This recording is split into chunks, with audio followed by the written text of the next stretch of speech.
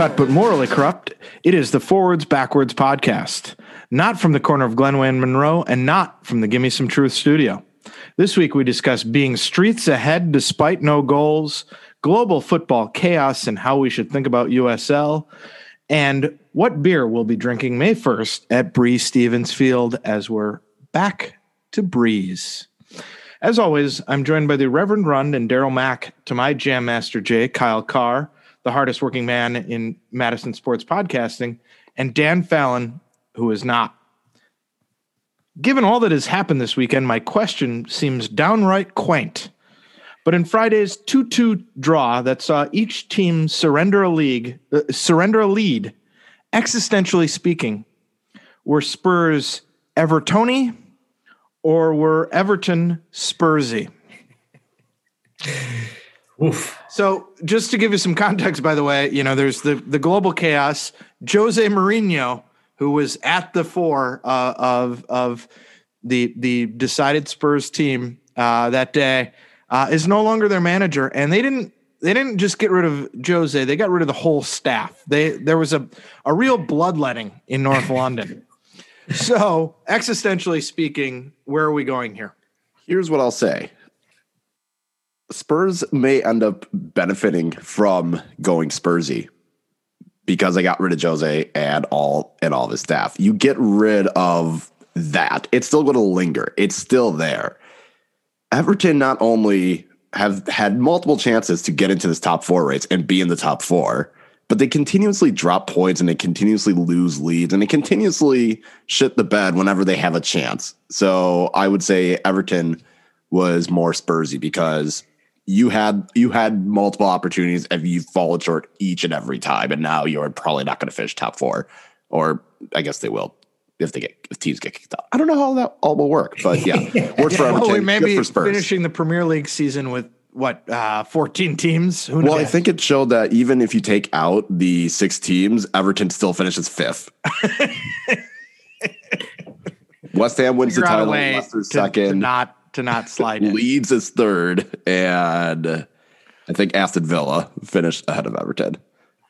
I'll agree with Kyle's analysis, but we'll say that clearly the most Spursy thing that happened last week was them getting trolled by their own sponsor on Twitter. I mean, every time you think Spurs have hit like the Spursiest moment, something else happens that it's really hard to comprehend, like how insane it must be to be at that club and wake up in the morning and be like, why is our Twitter account blowing up? It's like, oh, because our new official paint sponsor trolled us last night.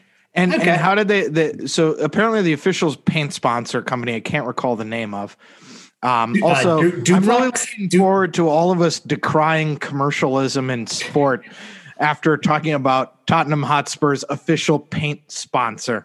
But apparently this company has a dog mascot that's famous in the world of official paint sponsor universe. And somebody posted something about, maybe the next Tottenham manager, and the paint company came back with can't do much worse, which, man, really, and let's be honest, who got trolled there? I think Jose did. Jose got trolled. I'm still going with Spurs overall because everyone told you from the moment you hired him, this is not going to end well. This is not going to go well. And they still decided, fuck it, let's go. Here's the great thing. Everybody said this is not going to end well. It didn't even start well. like normally you bring in Mourinho, you get that false high, right? Mourinho's a little bit like doing drugs. And I was thinking about this because, they were talking about like the Grateful on a podcast I listened to, the Grateful Dead's relationship with cocaine, like 76, 77, and then you get into 78, right? And like, when you start off with drugs, like it's a pretty steep path. Those first 3 or 4 beers are fantastic. And then 5, 6, 7, you're coming down and then you're hungover. And it's a mess. And that's hiring Mourinho. Like you're hoping at least, but with this spell at Hotspur, they just started on the hangover. I mean, and the classic is they didn't even give him the chance to win the shitty cup this weekend. the company cup of all cups. Also, staying in the realm of illicit drug use, I learned about a new day today. Apparently, this is a very big week for drug use. Tomorrow being 420, which I think most people know what day that is. Today is by the way, producer day. Paisley very excited by talk of 420. Today is bicycle day. It commemorates the day that the gentleman from Switzerland who invented LSD took a lot more than he had ever taken before and realized he could not drive home due to his heightened state of creative awareness, and he rode his bike home. So apparently there are a lot of people today. So if you see people wandering around the streets, hugging trees and looking up at the sky, just realize they're celebrating Bicycle Day. Okay.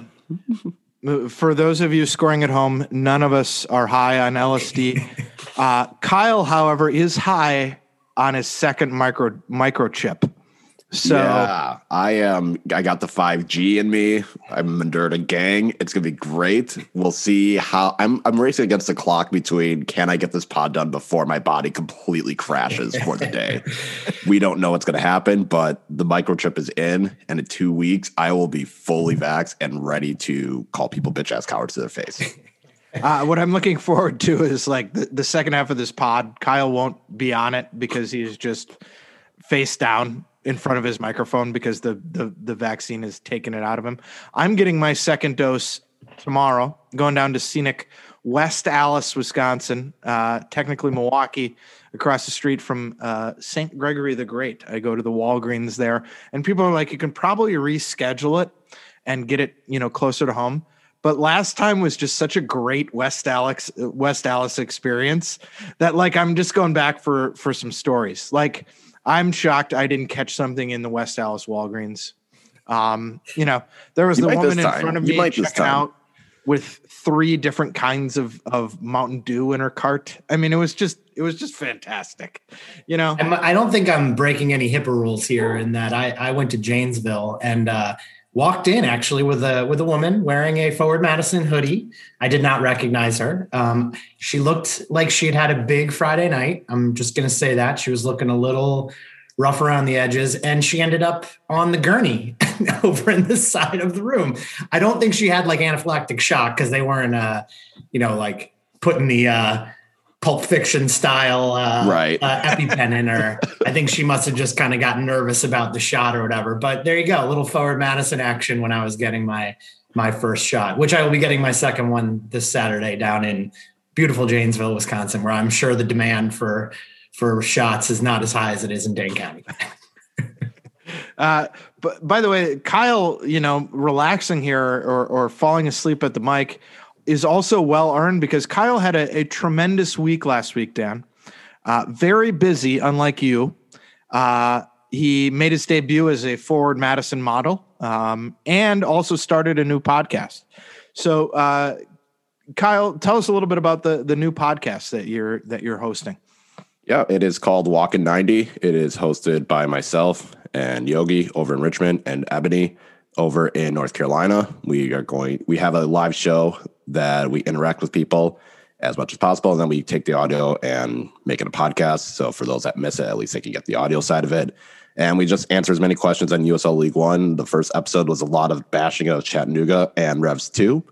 Had a lot of questions on who we thought was the most underrated player that we hate, dark horse for Golden Boot, stuff like that. So we try and have the episodes be every other week. So just follow us at Walkin' 90 Pod. And yeah, we'll probably hopefully have an episode either this week or the following weeks now that games have started in USL League One. You had me at hating Chattanooga. Oh yeah, that I would say 60% of the pod was bashing Chattanooga, 30% of the pod was laughing at Revs 2, and 10% of the pod was actual talk about other teams. And they were going to invite you and I to appear, but then they realized neither one of us realized that North Carolina was in the league. Well, there's a whole Chattanooga legal. Yeah, I can neither confirm nor deny whether I would have been allowed to participate in that. Any bashing. Other thing, Kyle, you participated in Dan, as you referred to it, the modeling experiment. How did you refer to it as? Well, it just looked like it had the chance to turn into this is a wet t-shirt contest. They were white shirts. It was pouring rain. I was a little concerned that my good friends would be left with revealing jerseys, but it was a great event. And I mean, our fearless leader, Carlson Craigson, reciting a poem. I mean, this guy, talk about just being made for Madison. It was delightful. I believe it was Wadsworth. Okay. Because I tried to get a copy of the poem from Turbo. He let me down because I thought, it'd be good to share with our listeners who were not able to attend in person, or who were like me, who were like, there's no way I'm freezing my ass off to sit and watch a fashion show. I'll freeze my ass off for a match. I'm not going to freeze my ass off in the freezing rain to see a jersey. And then Dan told me he was going to be there, so I was counting on his live tweeting updates, but that wasn't so great. Kyle, you also had a very important experience in the world of forwards backwards podcasting, in that you received your first reprimand from the legal stylist. Who wrote in, and we have details. So as part of your preview, you mentioned that Shaw University which is located in Richmond, Virginia, was the oldest of the historically black colleges and universities. In response, the legal stylist said, according to Wikipedia, it's actually Clark University, Atlanta, that's the oldest. And then further digging reveals that, in fact, Cheney University in Pennsylvania is the oldest historically black college and university. Shaw claims on their website they are the oldest. Clark claims on their website that they're the oldest, but they're the oldest in the South.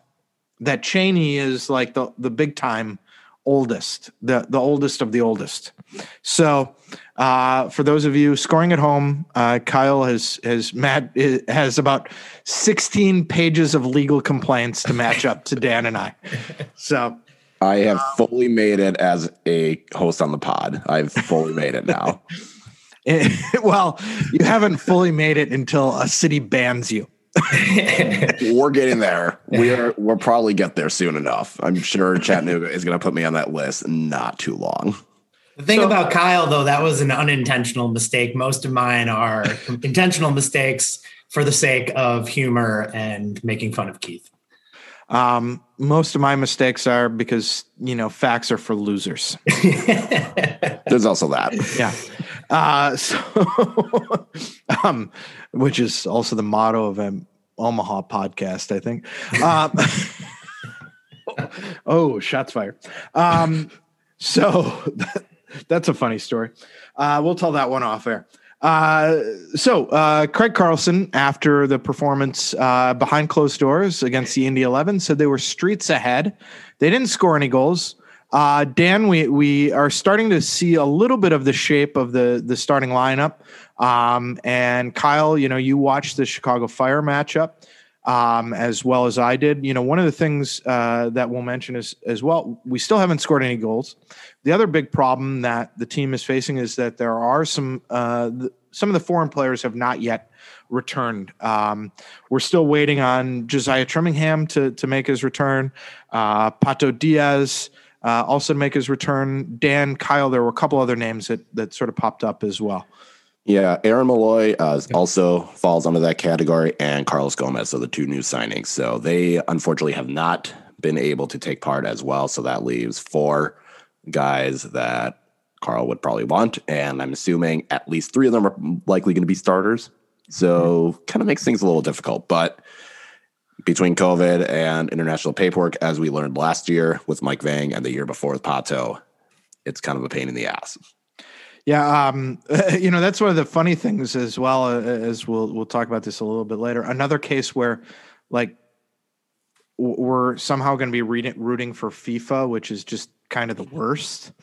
But the starting, in the first match against the Fire, I think we saw a much more split squad.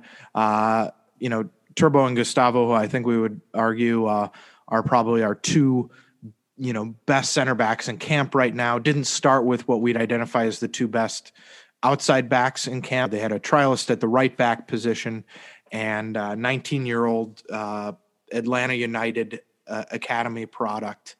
I'm blanking. Somebody help me. That's playing at home. That's as far as I got. I couldn't tell you. In any case, and then in the second, I know who you're talking about. Yeah. So listeners at home, just fill it in. We are also in preseason form.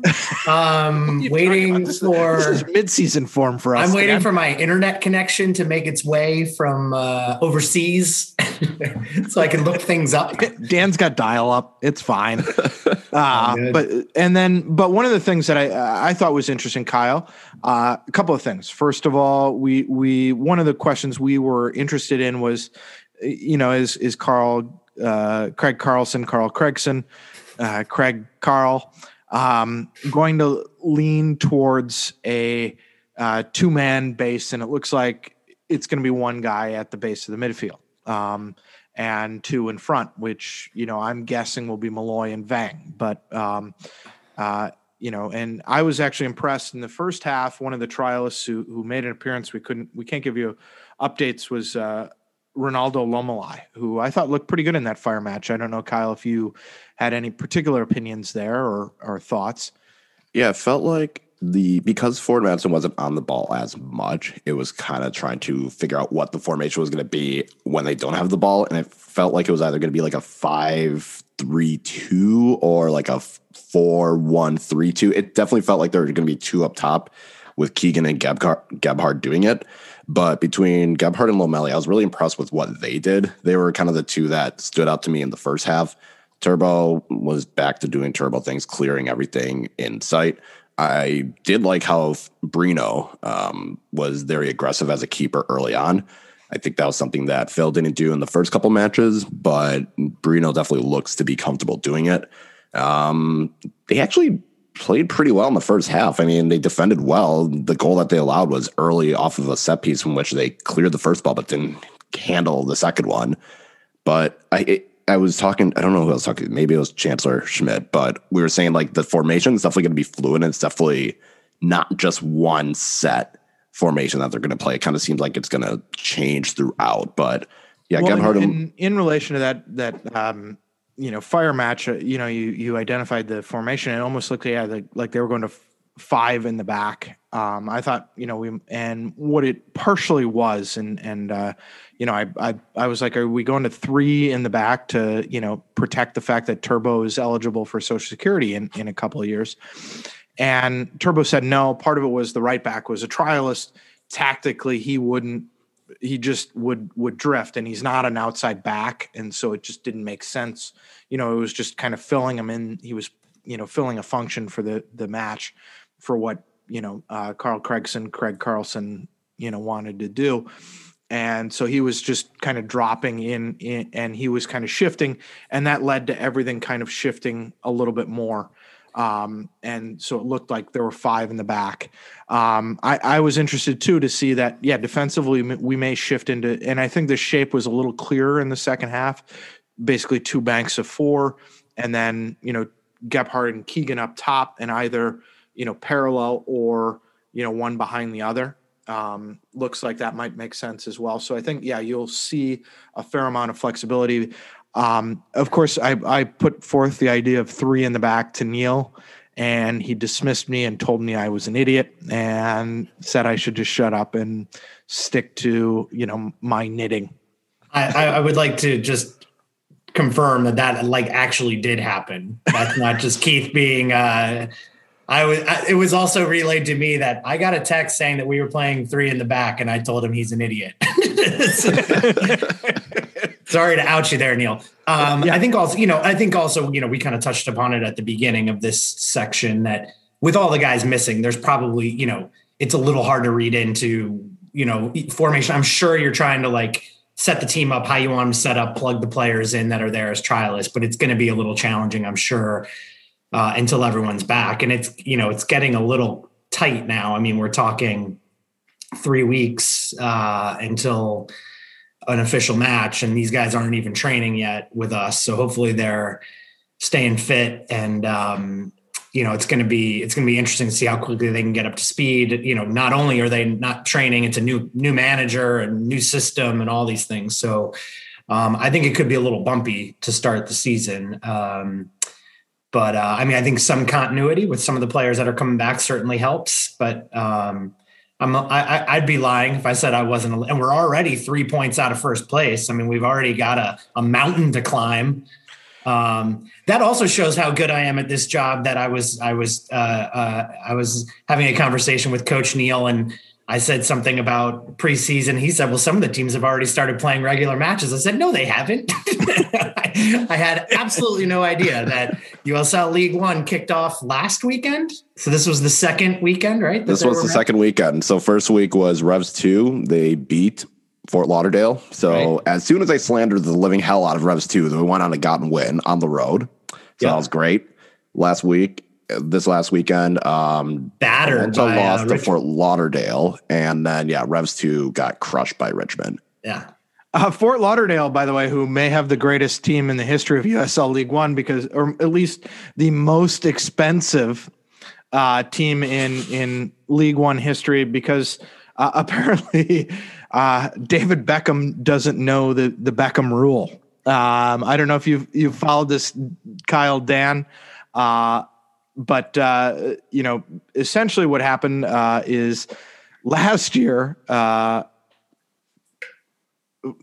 Inter Miami signed a player, and I'm trying to pull up Blaise Matuidi. Blaise Matuidi, but the guy that they also signed was Matthias Pellegrini, right, for like $8 million. He was also a designated player, and I think they signed him for like $8 million or something like that. I mean, it was, and so they had 4 designated players essentially. Which you can have 3, and they already had Pizarro and Gonzalo Higuain. Yeah. And so they played all year last year with the 4th guy, I guess hoping nobody would notice. Also, like, excellent administrative work, MLS. Like, maybe this is something you could have told us yesterday. And so they bought out Pellegrini's contract somehow and loaned him out to FC Fort Lauderdale, which is, taking the North Texas move of sending your backup keeper down for the playoff matches to like the 3rd degree, like to the 3rd power. So really like that move from Fort Lauderdale.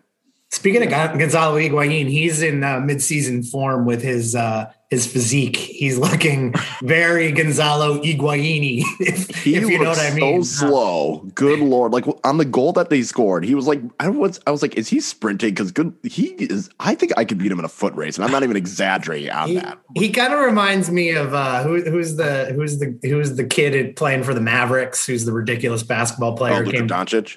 Yeah, it's like the guy, he just kind of looks like your accountant, and then he's like, how's this guy a professional athlete? Now, I mean, Higuain now has got like the big beard, but I saw him breaking free on that fast. I'm also like, I guess the defense just said, we can just leave him because we can catch up to him if he gets the ball.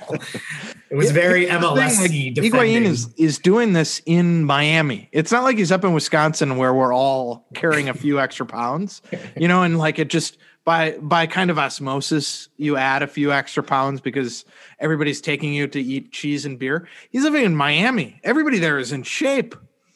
Like you'd think he'd lose 10 pounds just by like going to Miami and being like, well, I want to take my shirt off. Listen, I'm not here to make comments on people's weight and all that stuff. It's just that nowadays, I mean, you just don't see. I mean, these guys are so fit. Like, even 15 years ago in the Premier League, you had guys, kind of who looked like they could play in your Sunday league, but it sticks out now. Like, so Wayne Rooney looked like, most of the time he looked like he had strolled in from the pub. Yeah. I mean, that's what he looked like. After boxing with Phil Bardsley. He had punched out a Neville brother the night before and then came into the match. And now, yes, So God bless him, though. I mean, I think we need more. I think if MLS, has a marketing angle, it's, Sunday League. That's what you should go for. Like they can go they can look like they can play in your Sunday League match, but not really. So Kyle, anything else so far in the preseason that you've kind of seen? I feel like they're going to try and go on an attack, which is good to see. I feel like the transition from once they recover the ball to attacking is going to be a lot quicker than it was last year. And I don't think they're going to do it by just launching the ball forward as well. I think they're going to try and do some short passing, maybe not passing out the back, but definitely like in the midfield, taking it, turning, and immediately looking up and trying to make something happen. I think with Mike Vang being fully integrated because he didn't play in that preseason match. He didn't play in that preseason match. Like we said, Aaron Malloy is not there yet, so I'm not sure by the time he gets there, Carlos Gomez. Like once they're all fit and back in, it should be a little bit more crisp. But Xavier Gomez was on trial, and for those I don't remember, he was at Lansing Ignite and then Omaha last year, and curious to see if he makes the roster. But yeah, it was definitely tough to tell because, like I said, they didn't have much of the ball against Chicago. But I think once things get a little bit better, we'll see more attacking.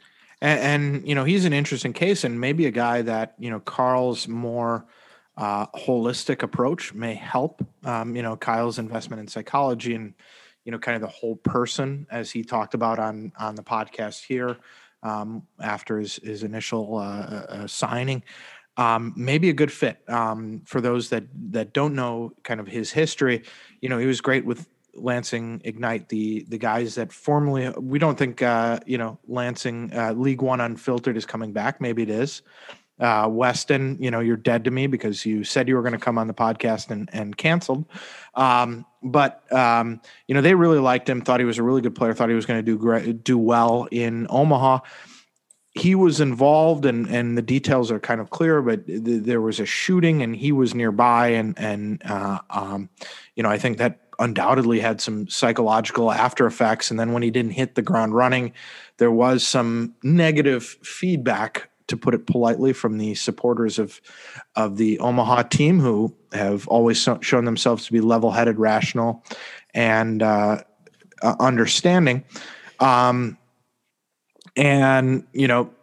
he may be a guy that, if he's in the right supportive environment, may be primed to return to, his form of 2 years ago, we hope. And so I'd be interested, like you said, to see if he joins up in the team, and, hopefully it's a good fit. I mean, he was an exciting player. I've found that I've been a lot more successful in my career since Craig Carlson hypnotized us when he came on the pod back in November. All I know is I buy a lot more Forward Madison gear than I ever did before. So maybe that's what's transpired. I don't know. I will put one last thing. There was a trialist that listed the last name Suko. I think he was at Voyagers, I believe, 2 years ago. He looked really good. He might be someone that, if he makes the roster, he could be another young player that does develop in the future. But that is a name to look for.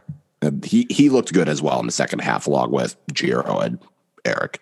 Yeah, the other trialist with sort of pro experience is Audie Jepson, who has played in his first professional contract with St. Louis FC in 2018. So maybe another guy that we may see pop up and come through. A guy that maybe gets in the right environment and he with kind of championship experience, maybe moving forward. So hopefully good things could happen out of him. So there's some exciting possibilities. We'd like to see, for lack of a better term, the foreigners back in camp as soon as possible.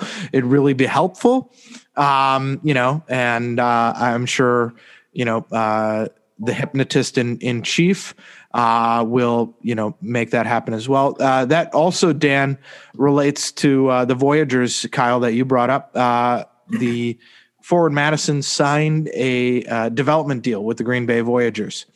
And initially we thought this was like Connor Kaloya on both sides of the table negotiating the development deal. But apparently, I think this was mentioned and we just forgot it.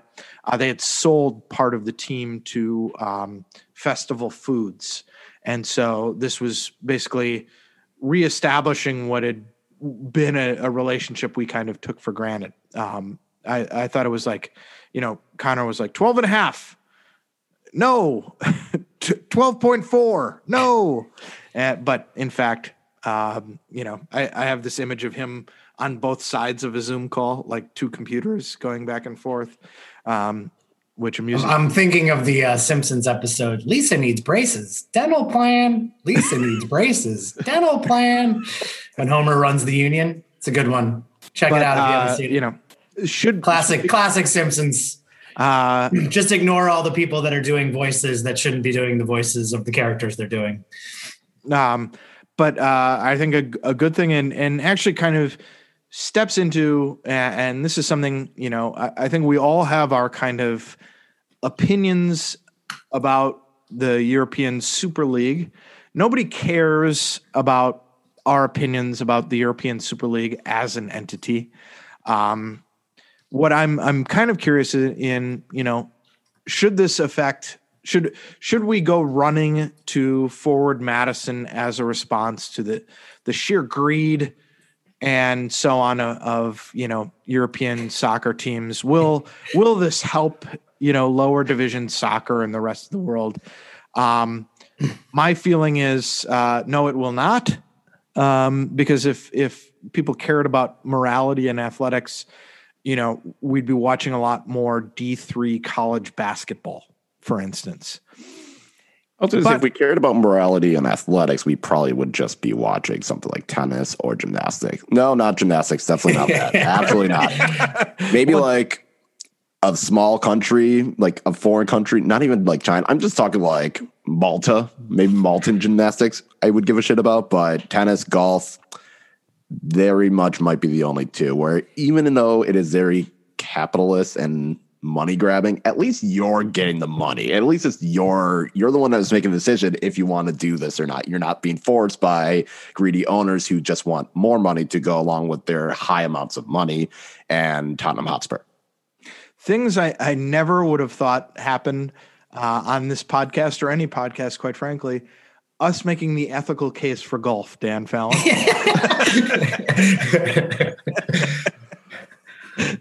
I was already feeling dirty before the podcast started. Now I'm feeling very dirty. Which, tune in next week for my 1.5 hour long Masters recap special. I mean, I'm almost more upset with myself about this Super Duper League announcement, because all it does is I lie to myself so much about a lot of the things that I enjoy. And I just don't want anyone to say the quiet part out loud, like really loudly. Yep. It's like what the Republicans are doing all over the country. It's like, did you just fucking say that? Like, you really just said that? Like in an official, like in a courtroom? And I just, announcements like last night are just this massive slap in the face that, right, like this club that I love is owned by a bunch of venture capitalists who all they really care about.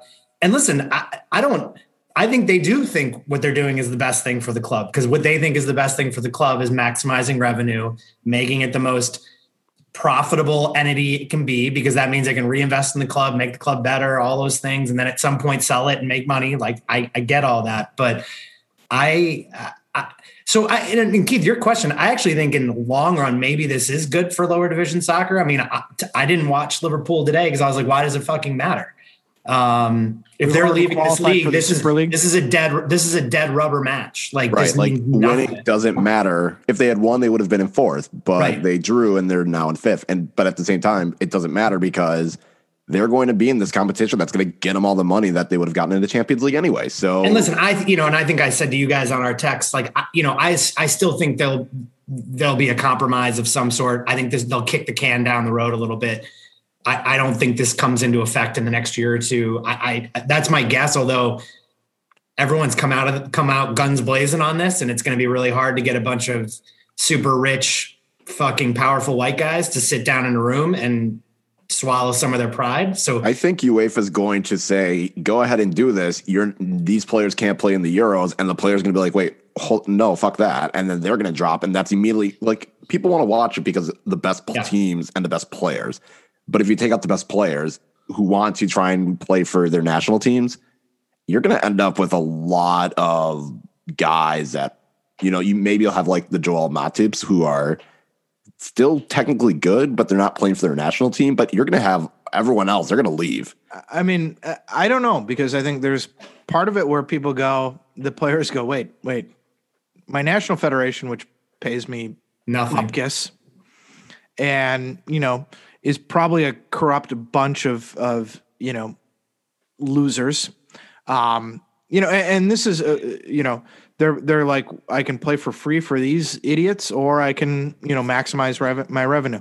It's going to be all over the map. I mean, listen, every player is going to feel differently about it. Just like all of us are going to feel differently about it. I know for me, if this goes forward as proposed, I'm not going to watch that. Like, I don't really find that very interesting. There's a reason I don't watch American sports. There's a reason why even Forward Madison being in USL League One kind of drives me nuts, that it's a closed shop. Like, the most appealing part of watching those matches is that every fucking match matters, and it matters greatly, no matter if you're in the. So I just.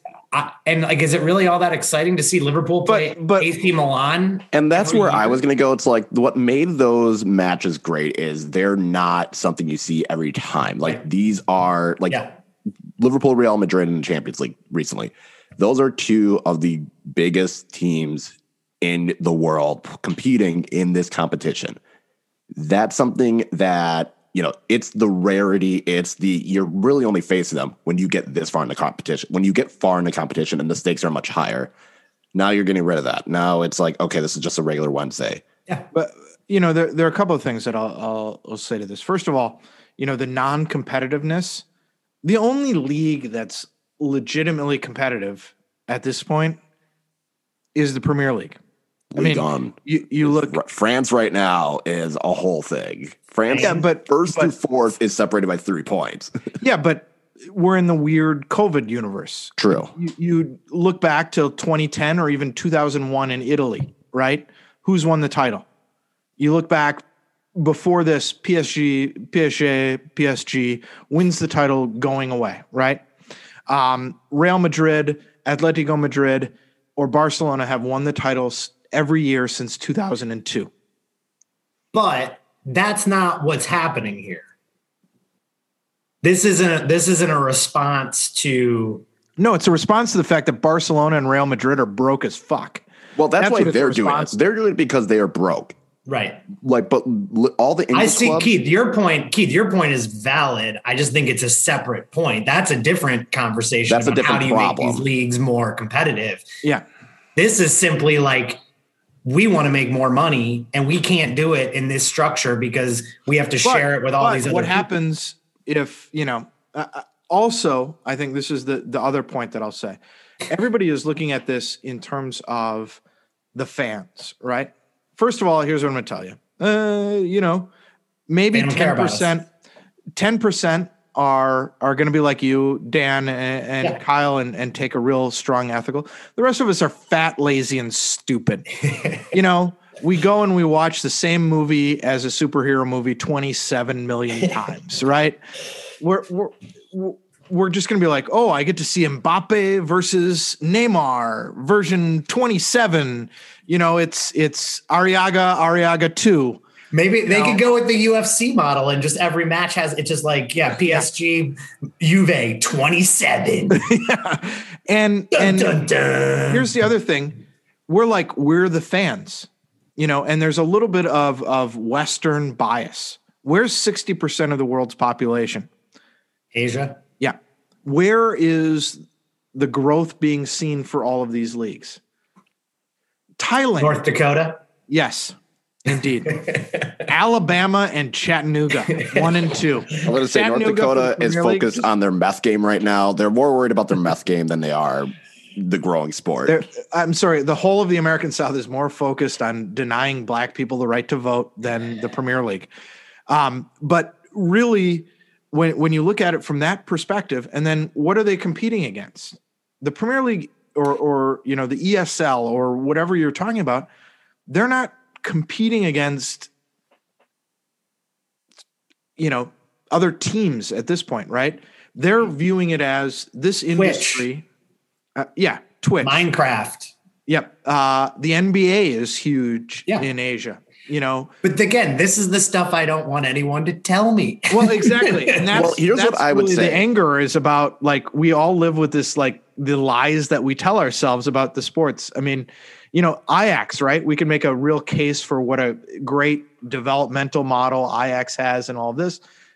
I mean, do you notice how many of their players come from Africa and how much exploitation goes into just them getting those players to Africa? And do you think they're paying, signing on fees to local communities there? No. And that's what I was going to say. Here's where my big thing is.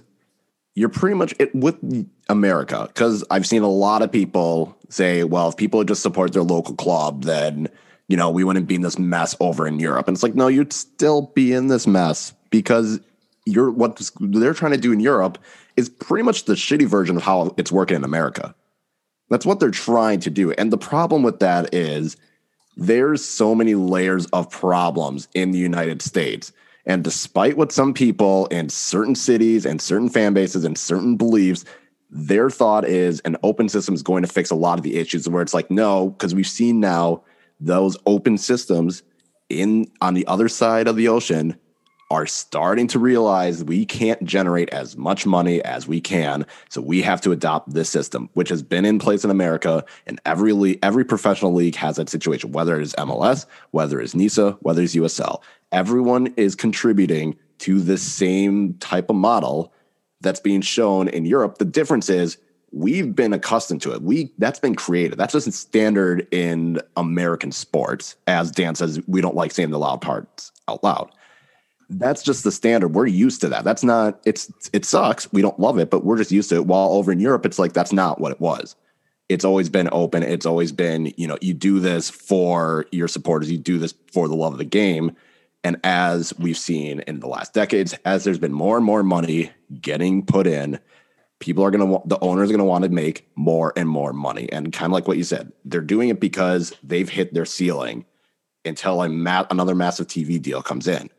That's really the only thing that's going to change it, is if these TV deals start paying a lot more. And that's why the Super League's thinking they're going to be able to bank on, is we have Barcelona, Real Madrid, and Liverpool, and Manchester United, and Juventus. We have these clubs that have so much international outreach that other markets are going to want to pay top dollar to watch them compete. Yeah.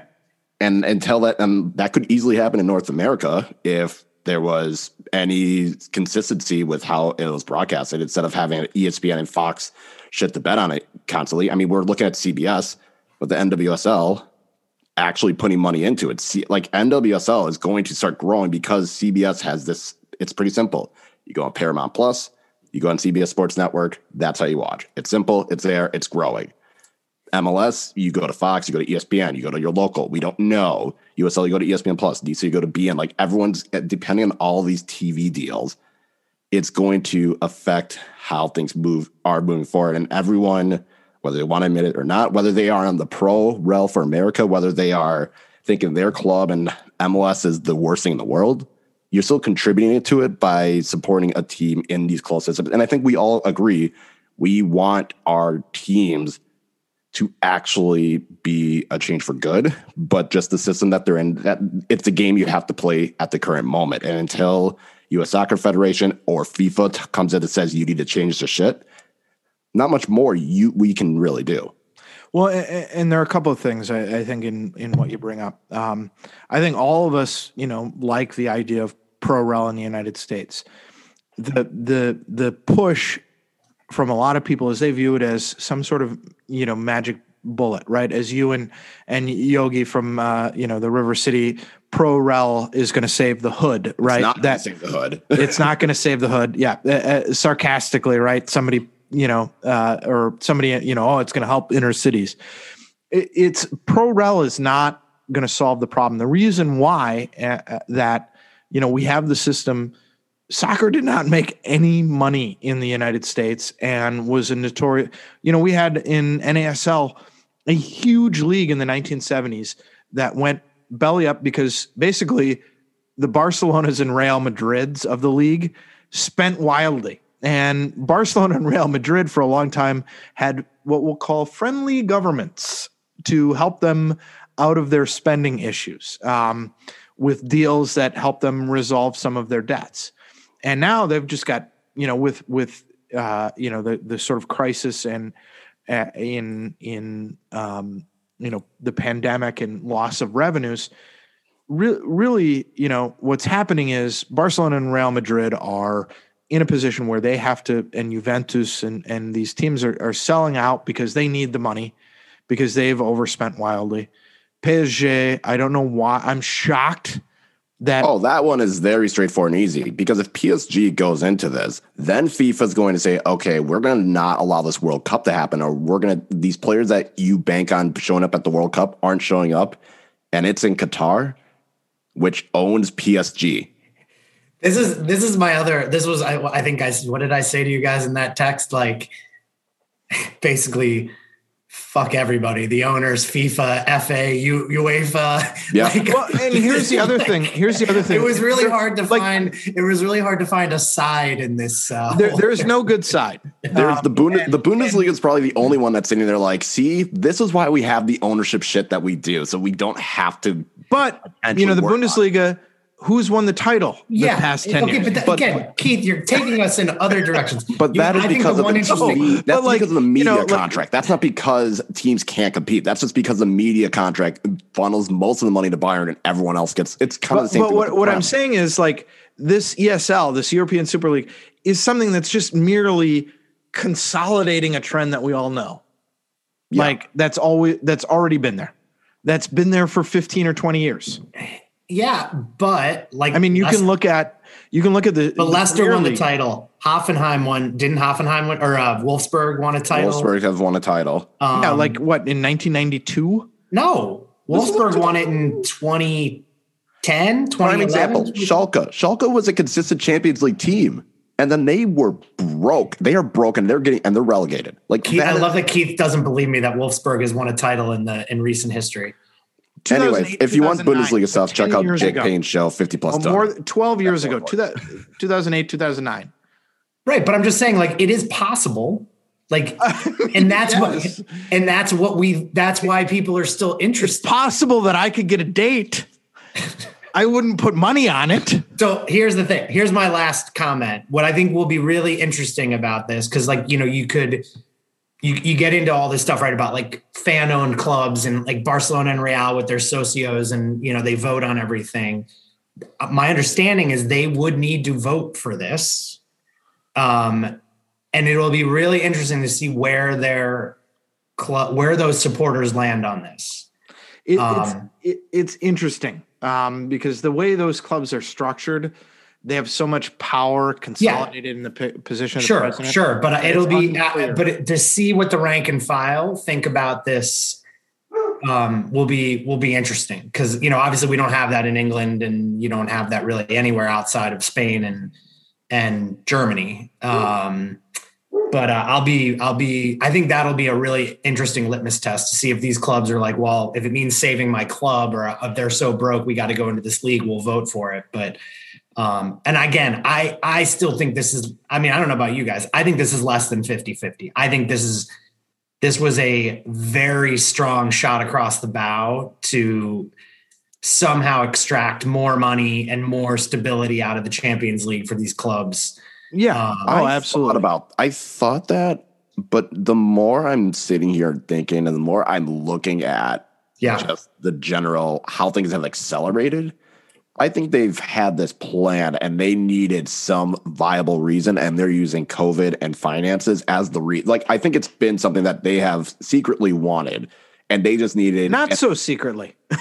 Yeah. I mean, Liverpool and Manchester United had their Project Big Picture whole thing. Yeah, But what I'm saying is, like, they've waited for a viable excuse to execute it and be able to say COVID put us all in shambles financially. Which I think they misunderstood that opportunity. They misunderstood it because Chelsea still spent $250 million on player transfers. And it's like, you just told us you're broke. Where did this come from? But that's pretty much how I think it's still going to be a thing. I think it's going to take a mass exodus of players for it to not happen. And that won't happen because they'll get paid more at those clubs. Yeah. So. No, I mean, and what do people ultimately want to watch? They want to watch the blockbusters, for a segment of us, of people will be like, well, this is more pure, and don't forget, we're all fans of a club, Liverpool, that was a lead member of the Premier League, which was designed to do this. Yeah. Exactly this, right? To put less money down the pyramid and more money into their club's pockets and more television revenue. Here's the other thing that amazes me in some sense. Do you know what the TV rights are for the Champions League and Europa League? They only come in at like $3 or $3.5 billion. And so part of this too, to my mind, is you have these incredibly successful business people who look at UEFA, which is a stumbling bumblefuck of corruption and incompetence. Yep. And they go, why are we letting these idiots control this, which is our number one revenue maker, right? And we're paying out money on, why are we looping the Europa League contract and the Champions League contract together? Why aren't we doing more to maximize Champions League? Why aren't we? Because like UEFA is, unbelievably incompetent. It's like, the mayor of Detroit has gone, the governor of Illinois has gone to prison 12 times. I feel like, the last 12 governors or whatever. Same thing is UEFA. And so I think part of it is these clubs are looking at it and it's like, our finances are in a shambles right now. We're losing money. Yes, Chelsea, Roman Abramovich is still spending money, but Barca and Real and Juve are in real trouble. And, you can say, well, Stan Kroenke's model is I'd like to run a mediocre team and continue to coast. And if I get lucky, we move up in the world and not. Like Kroenke, this is saving. I mean, if you want to get angry at any club, get angry at Arsenal because they have not done anything to save their to make themselves competitive in any meaningful way since Wenger left. And that's Kroenke's model. Like, look at every club he owns; they're mediocre, and yet he rakes in money off of them. So, like, who's the villain? Stan Kroenke. That's the lesson. I'll put one last thing for those fans of other clubs that are trying to take a moral high ground, like the Evertons, the West Hams, the Aston Villas. This could easily have been you guys if you were just competent in the last 2 decades. Like if Everton and Aston Villa, West Ham were just competent and competitive and constantly in Champions League, they would be in the exact same spot and probably at the expense of Spurs. Like it would probably be at the expense of that. And so you can't really say and take this moral high ground. And in terms of Ford Madison, USL League One, this is this, like I said, what they're trying to do in Europe, it's being done in America in a much shittier, less competent and more blatant way that I think everyone needs to recognize and acknowledge that everyone that is a fan of a professional team in the United States is contributing to that same thing. There's no moral high ground is what I'm going to tell you here, right? Yeah. Like if you're standing here and you're like, whoa, look at our, I look at like, I saw Rio Ferdinand made some sort of comment, about it. Oh, this is destroying the game. And he said something like, well, if, the fans of Newcastle United don't like Mike Ashley, they can go and start their own club at some point. Like, no, he said buy it. Yeah. He said buy it, okay. Which I don't know where you're getting the money for that. Yeah. But there's no moral high ground. And, I would also say there's no moral high ground in U.S. soccer if you're like, well, we just need pro rel, or everybody should adopt our model, as you call them, Great Value Millwall or whomever.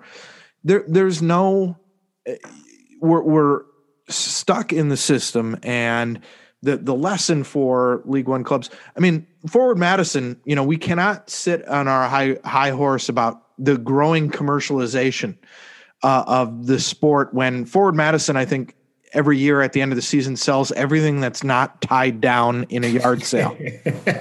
And even I think if you made an offer, they would sell some shit that was tied down. They would put it into the back of your truck for you. So like, I love our club.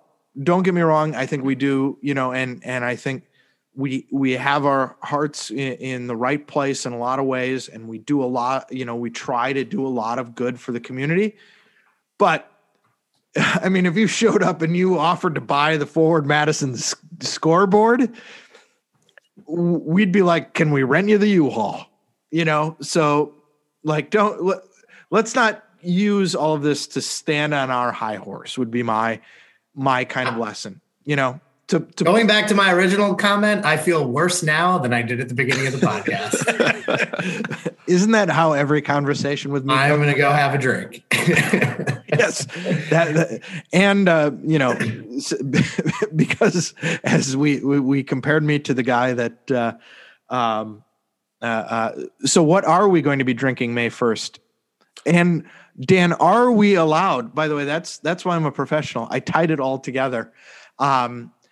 Are we going to be allowed to be drinking? Because we may be involved we're involved in a top secret project involving the match May 1st at Bree Stevens. Kyle very smartly roped in his family to stay out of the top secret project. Always good to say this is, I have a family to work with. I got to make sure they're taken care of first, and no one can doubt you when you say, I have family obligations. Keith, let me say this without giving anything away. I believe in the Harry Carey rule that drinking while working is totally fine. Excellent. When it comes to sports, not in my regular job. I mean, I could probably do it. No, at your regular job, you're doing acid in honor of only on bicycle day. Only on bicycle day. No, which I keep forgetting which day it is. So I just I remember as well, Harry Carey always viewed his role as a spokesman first for, I think, the Anheuser-Busch Company when he worked in St. Louis, and then for Old Style when he worked for the Chicago Cubs. I think we're going to be promoting, and I'm just trying to remember the name. Is it Soul of the big beer that's the cheapest? I believe that's the big beer that's the cheapest. That's going to be my first one. On May 1st. I'm probably going to get a Modelo just like I always did in 2019. Is there a flock beer this year? I think they're going to have the Eruption Pale Ale with vintage similar to last. I think it's going to be the same one as last year. That seems fair since it didn't really get to be drank last year. Oh, it got drank. I made sure I had growlers in my kitchen to prove it. So until next time, I say forwards, not backwards, upwards, not forwards, and always twirling towards freedom.